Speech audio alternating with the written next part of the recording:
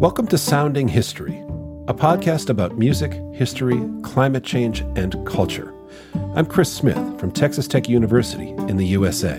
And I'm Tom Irvine from the University of Southampton in the UK. This is a podcast about the global history of music with a twist. Our history is not shaped around famous performers, composers, and works, but rather as reflections upon the relationship between sound and the exploitation of Earth's resources. Today, scientists and historians alike argue that around the year 1500 of the Common Era, human extraction of natural resources began to change the climate itself.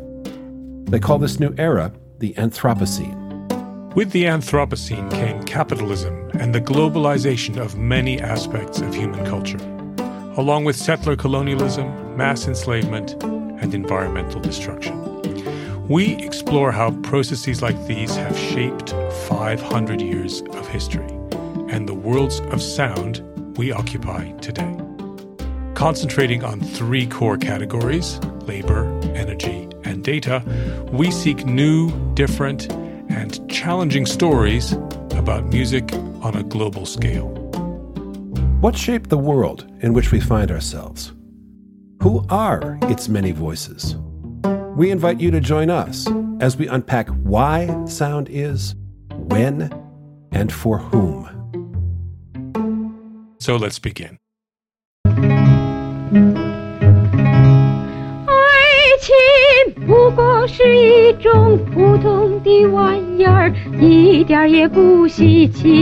We've just been listening to the Habanera from the 1960 film Wild Wild Rose, directed by Wong Tin Lam and sung here by the inimitable Grace Chang, known as Geilan, in an arrangement by Ryoichi Hattori, Japanese jazz musician of the mid-20th century. So already there we see that this is a multi-national collaboration because Grace Chang Geilan was a Mandarin-speaking Chinese woman from Shanghai who came to Hong Kong as a refugee. Wong Tin Lam was a Hong Kong Cantonese-speaking film director, and Ryoichi Hattori was from Japan. So the story today we're going to be telling is about jazz as a genre traveling around East Asia from the 1920s onwards. And this film, which is from the early 1960s, comes kind of at the end of the period. But what I want to do in the next couple of minutes is peel back some layers of the onion, as it were, and see what it can tell us about global jazz and the movement of people and labor. Yeah, and the networks that girdle the globe in this time ever more intensely. Yeah, that's kind of a truism. And actually across our whole project, there's a kind of a thing going on about like the networks are always growing. And I think they grow at different speeds in different times. But in principle, I think something that covers our whole project is that there's some sort of intensification of travel, of information. And we're interested in the music part that's in those more intense channels. So let me just set the scene here a little bit. We're in a jazz club. This is a dramatic film. It's a retelling of the Carmen story. So as you can tell from the music, so much is obvious. It's about a tragic heroine who's played by the young Grace Chang, who at that point was like the number one woman songstress in Mandarin-speaking cinema. And then it's Mandarin-speaking is an important detail. We'll come back to that. And it takes place in Hong Kong in the 1950s. And so Hong Kong in the 1950s is a really special place. It's an outpost of the British Empire. It's on the front line of the Cold War. And it's a place where people and music come together in particular ways, but it's also got a false bottom. Hong Kong does, right? Because if you pull up the floor, you look down, sorry if I'm going to push this metaphor a little bit, you see China before the revolution, because of the emigres from Shanghai who came there, like Geilan or Grace Chang, who came to Hong Kong as a child with her father from Nanjing. He was a nationalist official, and he, after the revolution in 1949, he became a refugee in Hong Kong, like so many others. Just to finish setting the scene, the music is not particularly Chinese, right? The music is jazz. It occupies a sound world that's akin to jazz, but I remember the first time that you played this clip for me. For someone who comes out of the jazz tradition or comes out of jazz training as a player, there's sort of head-snapping left turns and sudden unexpected detours and stylistic and different sound markers that signal late 19th century opera or that signal jazz or that signal Afro-Caribbean, Afro-Cuban rhythms. Yeah. So there's a Latin thing going on. In my notes here, I've written the word fractured. And I think that fracture tells us a story about jazz in East Asia and global jazz. And some of our listeners may have already been exposed to the idea of global jazz. Some may have not been, and we'll definitely, I hope we're opening some ears here about what jazz is. Jazz is not always what you think it is. And jazz is what the people who make it say it is. If they say it's jazz, it's jazz. And these people would have said that was jazz, what they were doing. In the fracture, you hear a lot of Latin. And that's the global mambo craze, is what that is. And in fact, a previous film of Grace Chang's was called Mambo Girl. And it was just a bunch of mambo numbers. So it was kind of like a vehicle for mambo numbers because you remember like West Side Story, yet that you don't remember West Side Story, but you know, right? West Side Story, 1956, whatever. Mambo, right? That didn't come out of nowhere, right? Sondheim and Bernstein, they didn't just make that up because in those years, the mambo was the thing. Yeah, so that's actually reminding me of a passage in a musical autobiography written by the American rock drummer Mickey Hart, who played with the Grateful Dead for decades upon decades. He grew up on Long Island in the 1950s, the son of a competition snare drummer. So at the same time that he was going into New York to take snare drumming lessons, he was also hanging out in the Latin clubs of East Harlem. And it's a beautiful lyric passage right about the same period, the mid-1950s, where he talks about the sheer ecstasy of dancing mambo. So there you have it. The mambo meme or the mambo craze is something that's very audible in this film and not only this film, and kind of links whatever that jazz is that you're hearing with the left turns you were talking about, right? Whatever that jazz is, it is linked to a kind of global Afro-Caribbean craze. And maybe in a later episode, we could talk about how conventional histories of jazz are a little uncomfortable with that and don't talk about it so much. But you can see that whatever it was such a big deal that it echoes all the way to Hong Kong, no problem at all. And I can tell you it echoes equally to Kinshasa in Central Africa. But it's fractured, right? It's like split up. What I'm trying to get at is like a cubist painting where things are not as realistic. The image is somehow fractured and in pieces. And that's a little bit how that music comes across to me, because you can really hear the sort of switches of register or style or whatever you want to call it. It's like reflecting off of different facets of refracting in different ways, yeah. Refracting. So it's a refracted kind of jazz. Another interesting element, just to keep setting the oral scene here, that listeners probably picked up, is that Grace Chang's voice is partially the voice of the chanteuse, and partially it's got this growling thing going on. And the first time I heard that, I was not aware of where it came from, and then somebody filled me in that that's a vocal technique that you might hear in certain genres of Chinese theater. So she's bringing that in to this jazz setting. And just to kind of finish the scene setting, I want to talk a little bit about the arranger, this Ryoichi Hattori. His biography really encapsulates two things. First of all, a history of East Asia that we don't talk about very much, and also the jazz history of East Asia, because it did kind of emerge in Japan. Like so many westernizing things, jazz emerged in what we would identify now as jazz, emerged in Japan in the 1920s, pretty much in the absence of African Americans. So that's important to understand, that it happened by itself without any direct contact. Yeah, via some kind of exposure other than players coming there. Yeah, that's not to say that there weren't a few players running around East Asia very early. But generally speaking, and this is another shout out to that book by Michael Denning that we're so fond of. Noise Uprising, yeah. Noise Uprising, thanks.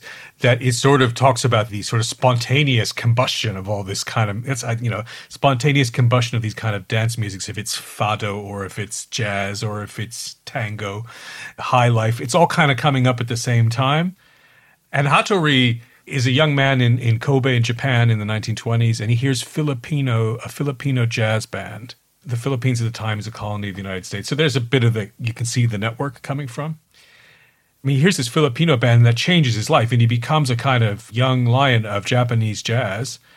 And then when Japan starts to set itself up as the imperial power in East Asia, Hattori is right there, right? So he has a big career in Japanese-occupied China, doing film scores, working as a jazz musician in Shanghai, all this kind of stuff. So you had jazz like during World War II, right? So this is the other side.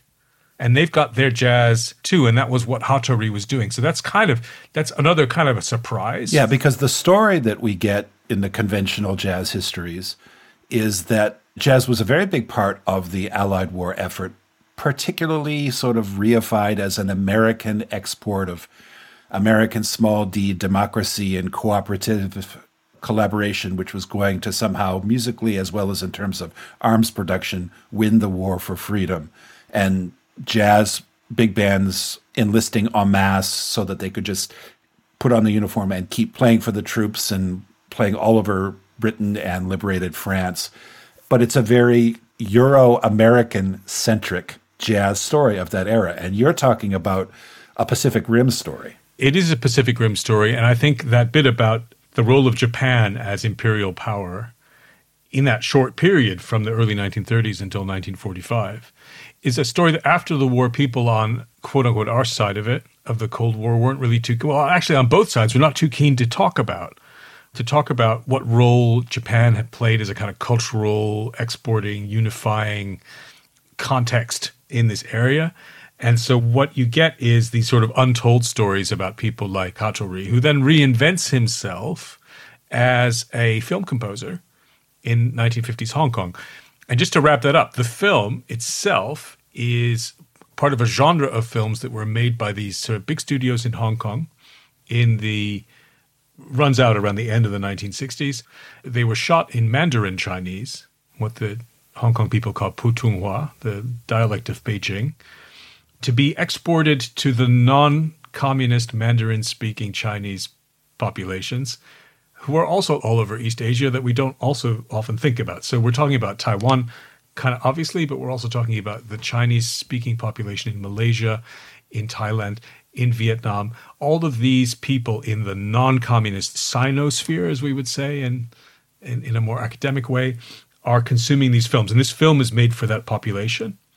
And it is therefore reflecting a certain kind of Western side of the Cold War, Atlantic side of the Cold War sensibility.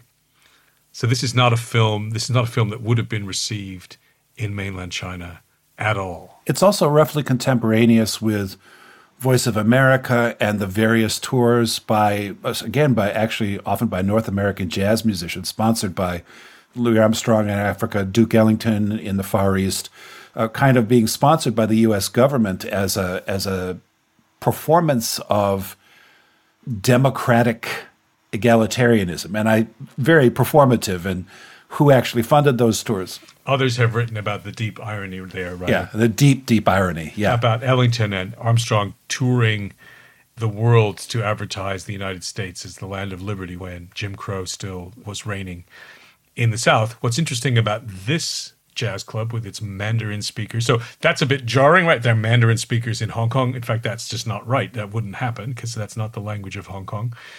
So there's something kind of imaginary about it. What's interesting about this is that none of that is playing a direct role because there aren't any African Americans in the picture.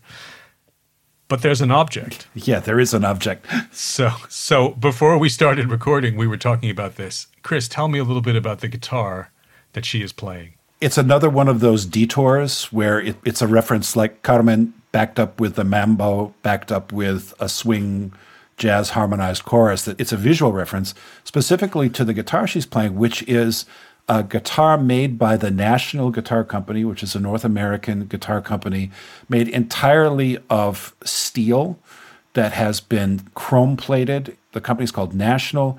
The particular kind of guitar, if you see it in the clip, if you go to the show notes and look at the clip, it was designed as the world's first self-amplifying guitar. It has a steel body and a wooden neck, and it has 3 spun aluminum cones underneath the bridge, just like the subwoofer of bass bins in the back of someone's car.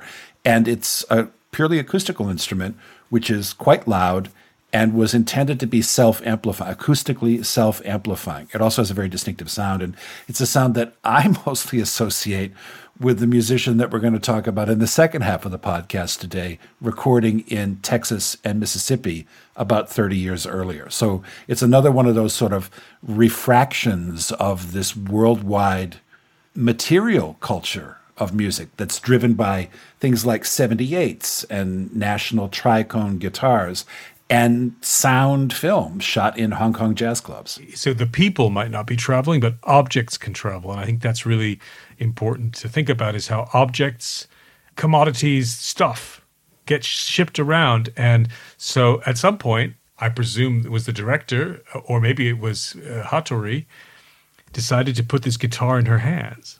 And it's like a marker of this global Caribbean culture. Global African. So, I mean, I'm sure we could come up with a proper academic term for it. But what it is, it's just interesting to follow that detail along. And what's nice about how we're working together is that this is one of the postcards that I've worked on more intensely myself, and I'd never clocked that. And then you said, wait a minute, that's a National tricone guitar. And I said, what? What do you mean? And so those are the kind of discoveries that you make when you look carefully at these objects, is that you can see that they bear witness to this kind of traveling around. Yeah, it takes it back to that metaphor you said about sort of peeling back the floor and looking at what's beneath the surface of 1960, late 1950s Hong Kong, and you get beneath that, and you see that there are still layers upon layers of experience and association in these artifacts, like this film from 1960 or the recordings we'll hear from 1936. And what we see or hear on the surface is a surface underneath which there are strata upon strata of meaning and association and communicative intention. Yeah, and other places, right? So underneath this, and I kind of hinted at that before, underneath this imaginary jazz club in Hong Kong is 1930s Shanghai. I think listeners can call that into their mind's eye, maybe the Bund, the big road down by the water in Shanghai, the big buildings, the bustling capital of westernized East Asia. Yeah, it looks like an imperial capital. And Hong Kong definitely didn't look like that in the 1950s and 60s. Hong Kong was a much more modest place at the time. There was still, through the 1950s, Hong Kong, if you had a view of Hong Kong, you might see as many shanty towns as you would see big buildings, because of all the refugees who had come in there, and the quite significant poverty and the movement of people into the city from the countryside, which I think is also playing a role in this film. Because just doing a little reading around Chinese film in the 1950s, I learned one common theme is the sort of movement of young people from rural to urban settings, and the melancholy that goes with being torn away from your family, from the family structures, from the village. And there are different Hong Kong films. Some look at the movement to the city as a moment of loss and sadness, and other films look at it as a moment of opportunity. Now here, the Carmen story's superimposed upon it, so whatever's going to happen to the main figure, it's not going to be good. We know that. And so there's that feeling of loss that comes from coming into the globalized city. So maybe we shouldn't always think of the globalized city as a super positive thing, but think of it also as a thing that represents all the downsides of modern life: poverty, cramped living conditions, exploitation. So exploitation is definitely a theme in Carmen, and it's a theme in this film. One of the men is a pimp, and he beats up the other guy, and so there's, and that's, by the way, in some of the other Grace Chang films, that's also a theme. Like in Mambo Girl, she's wandering around Hong Kong. She's the middle class girl who discovers that she's been adopted, and she's looking for her real mother, who works as a cleaner in the Hong Kong nightclubs. And so she wanders around Hong Kong looking. So she suddenly sees the global city for what it is, which is like a dangerous place full of exploitation. It's putting me in mind of a film that may be familiar to some of our listeners. One of the great music films that made the worldwide reggae phenomenon happen in the 1970s, which is a film starring the then unknown singer Jimmy Cliff called The Harder They Come. It was the first full-length fiction film shot on location in Jamaica in 1971-72. It has an unbelievably fantastic soundtrack of period ska and reggae recordings. But it's in part the story of a young rural kid who comes down out of the Blue Mountains, played by Jimmy Cliff, and he comes to the city, and he becomes first a recording artist and then shortly after a criminal, and he becomes this sort of Robin Hood character. And there's tremendous ambivalence about the city because of the opportunity that it presents and the exploitation and loss that it represents. And it plays out against the backdrop of really documentary level filmmaking about this city, this exploding urban environment in a moment of transformation, as with Hong Kong about a decade before. So maybe that theme of the kid from the rural area coming into the city is a good bridge to our next postcard coming right up here on Sounding History.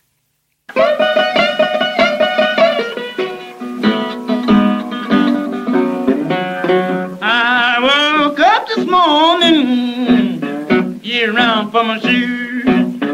Everybody got this. Whoa, walking to And we're back.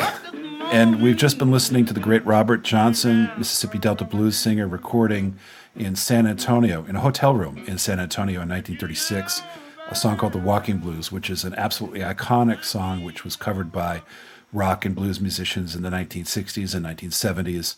Robert Johnson is an interesting case of someone who was always framed as this immensely mythic, romanticized, tortured, suffering artist type of Robert Johnson. His older mentor, Son House, very famously claimed that the only way that Robert could have become so good at playing the guitar was because he had sold his soul to the devil at the crossroads.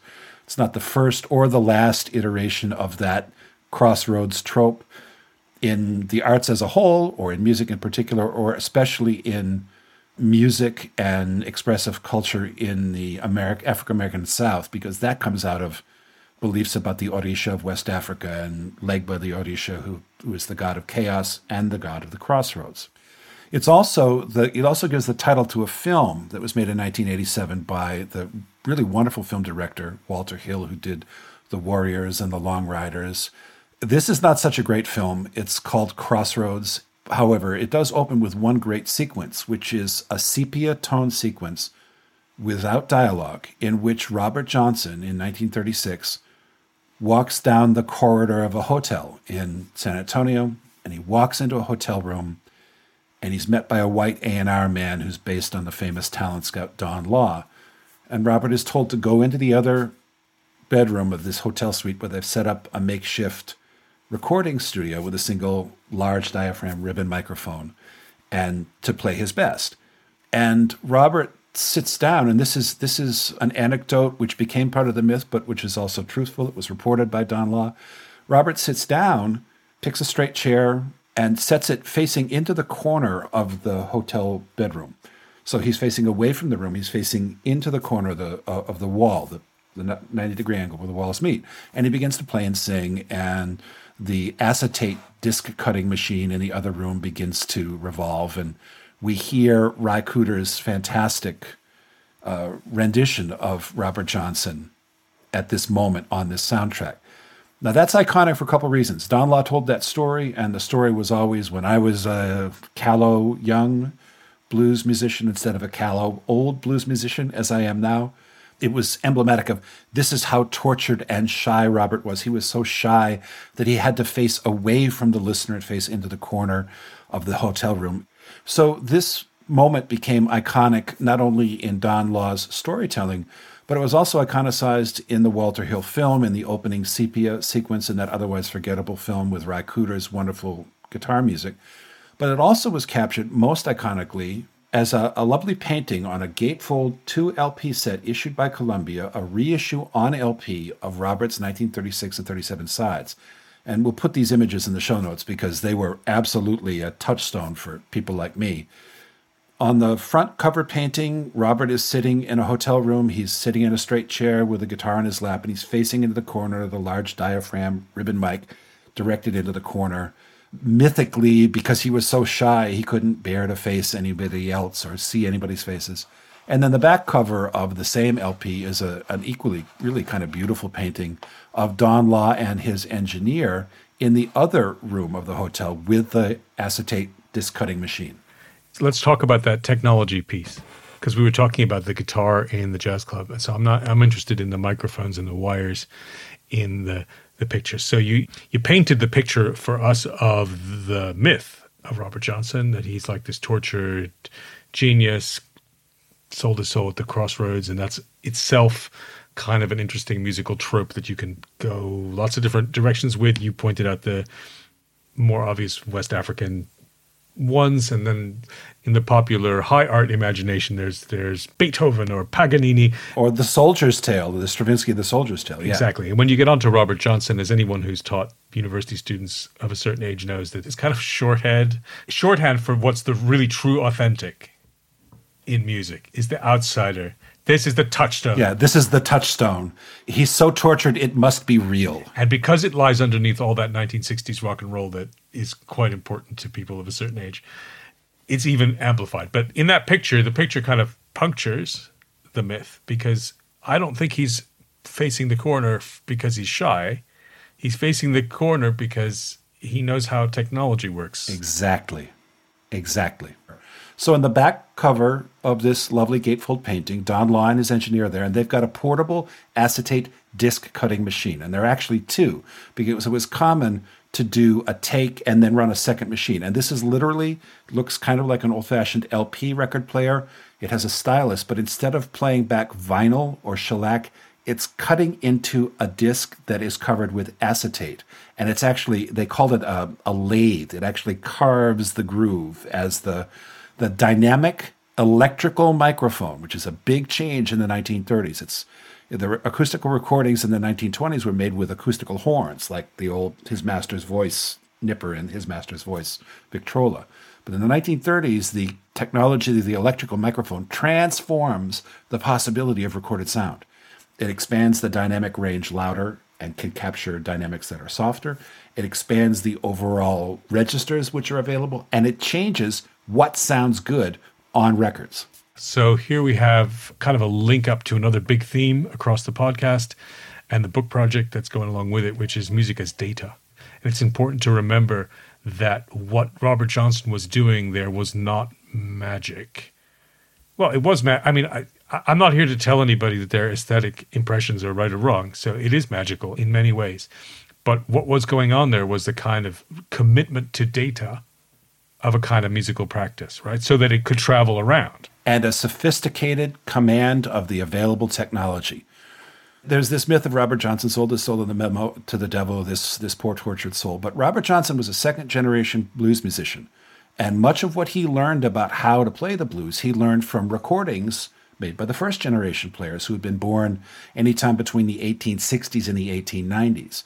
Those players, the Charlie Pattons and Henry Thomases, might not have ever heard anything except live performance of pre-blues. But Robert was able to send himself to school on the 78s of people like Charlie Patton and Henry Thomas, the same way that Charlie Yardbird Parker studied the earlier tenor saxophone improvisations of Lester Young, the way that the guitarist Buddy Guy studied the recordings of Muddy Waters. So in this image, in this gatefold image, we see technology as an instrument in new creation. Right, and he sent himself to school exactly the same way that Ryoichi Hattori did in 1930s Kobe in Japan. Sure, he heard some live performances by Filipino traveling jazz bands, but he also heard the records. They were moving around. And so that's the global connection there. You got Robert Johnson in the Delta, in the Mississippi Delta, but you've also got some guy in Japan hearing it and also taking a musical impetus out of it. Exactly, yeah. And the final kicker to this, and this is where it loops back to Ry Cooder, who is some of the best He's some of the best moments on the Crossroads soundtrack. Cooder said, that wasn't Robert being shy. Listeners, if you're looking at the image in the show notes, or if you can kind of picture it in your mind's eye, Cooder said he's not facing into the corner because he's shy. He's facing into the corner because he understands the acoustical phenomenon called corner loading, in which when you face a tenor voice and a baritone guitar into the corner of a wallpaper and plaster room, what happens is that you amplify the bass frequencies. And so Robert is quite consciously putting the microphone in the corner, facing into the corner, driving that newly dynamic electrical microphone in a fashion which makes a sound, which itself is sculpted, highly intentional, and highly sophisticated. So he's playing the room. He's playing the room. He's playing the room. So the room, the studio, the resonances that are coming there. And I think also we live in an age of technological solutionism is what the fancy word for it is. That like everything's got a technological solution and everything is always better.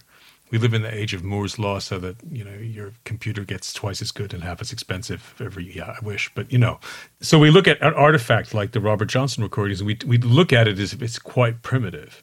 And I'm afraid to say that probably stereotypes, right, about Robert Johnson also play into that because we think, a bluesman from the Delta, what's he going to know about acoustics? But the truth is, in its moment, that is red-hot technology. Absolutely red-hot technology, a highly sophisticated understanding of how recording technology is its own medium, separate from the medium of a juke joint or of a concert hall. And as a matter of fact, although this was not part of the myth that I grew up with, we can think of Robert Johnson, like Ryoichi Hattori, as a pop musician whose goal is to use all the available resources, musical, expressive, material, sonic, and technological, to succeed. Before Robert died, we are told, he died, that's another part of the myth. He was, in fact, poisoned by a jealous husband. It's claimed that before Robert died, he was actually playing around the Mississippi Delta in 1939 with an electric guitar and with an electric combo, not solo, but playing with what we would now call a post-war electric blues band. And Alan Lomax, who I'm sure we will get to over the course of this podcast, Alan Lomax actually went looking for Robert because he'd heard the stories about Robert, and Lomax loved that kind of Mississippi Delta mythography. He went looking for him to bring him to New York for a series of concerts he was promoting at Carnegie Hall called Spirituals to Swing. And by the time that Lomax got to the Delta, Robert was already dead. And so Lomax found Muddy Waters instead. And I met Muddy Waters, and I heard Muddy Waters play the Walkin' Blues. And the rest is history, I wanted to say there. So if the Hong Kong films are a little bit about people coming from the rural into the urban, that story you just told us about Alan Lomax is about the urban going out in the country and looking for something. And that's always been really interesting to me, kind of authentic blues. Country music's the same deal. People seem to want to believe that there's this real music out there somewhere that's kind of undisturbed, and that a folklorist, I suppose someone like Lomax you would call a folklorist, kind of a loaded term these days maybe, but like a folklorist goes out into where the folk are. And finds the authentic. And I think the story you're telling here, if it's coming across right to me, and the one we want to paint in this postcard, is disturbing that notion and talking about how actually, there's a cross connection to 1920s Japan here, and people are participating in a global way in these kind of new technologies. Of course, it's true that Robert Johnson came from the Mississippi Delta and he didn't come from the streets of Chicago. There is that there, but his music was always already conditioned for the microphone. That's the takeaway. And that this is intentional. These are intentional artists coping with complex circumstances and changes in technology and economics and politics and peace and war, but they're always intentional and they're always making choices. And so I would propound that we should be sensitive to and respectful of the choice making which is ongoing, because I think the choice making helps us to connect with the experiences rather than reifying them. When you're writing history, right, you want to think about the agency of the people you're writing about. A trap you could fall into when you tell this story is you could say, well, Robert Johnson represents the authentic voice of the eternal bluesman. that was always playing, and finally we got in there, and just before he got poisoned, we captured it. But in fact, to tell the story that way, however much fun it is, and comforting for some people, takes away his agency. That's one of the things that we want to attend to in this project, right? Is to think about these stories, these postcards, and try and unpack them by looking at them in different ways, and trying to do that, we hope, in a manner that is also troubling, complicated, and rich. Yeah. So maybe on that note, we can fold up this second of our 2 postcards today and say thank you for listening. And we'll see you the next time. You've been listening to Sounding History. Keep in touch. Whether you're a music lover, history enthusiast, student, or just plain interested, we'd love to hear what you think. Contact us at soundinghistorypodcast.com, where you can also sign up for our newsletter and check out all the show notes. And follow us on Instagram at Sounding History Podcast and Twitter at Sounding History. We look forward to hearing your thoughts, questions, and suggestions.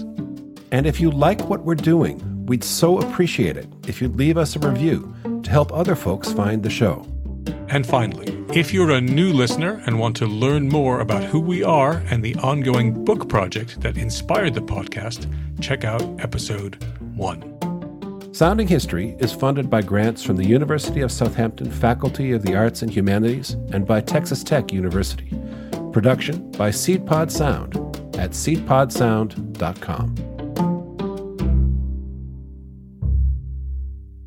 In our next episode, Soundscapes of War and Worship, I travel to Mozart's Vienna in order to rehear a familiar classic as a commentary on never-ending conflict about access to natural resources.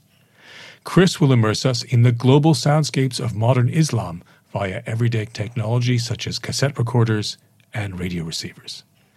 I'm Tom. And I'm Chris. Until next time.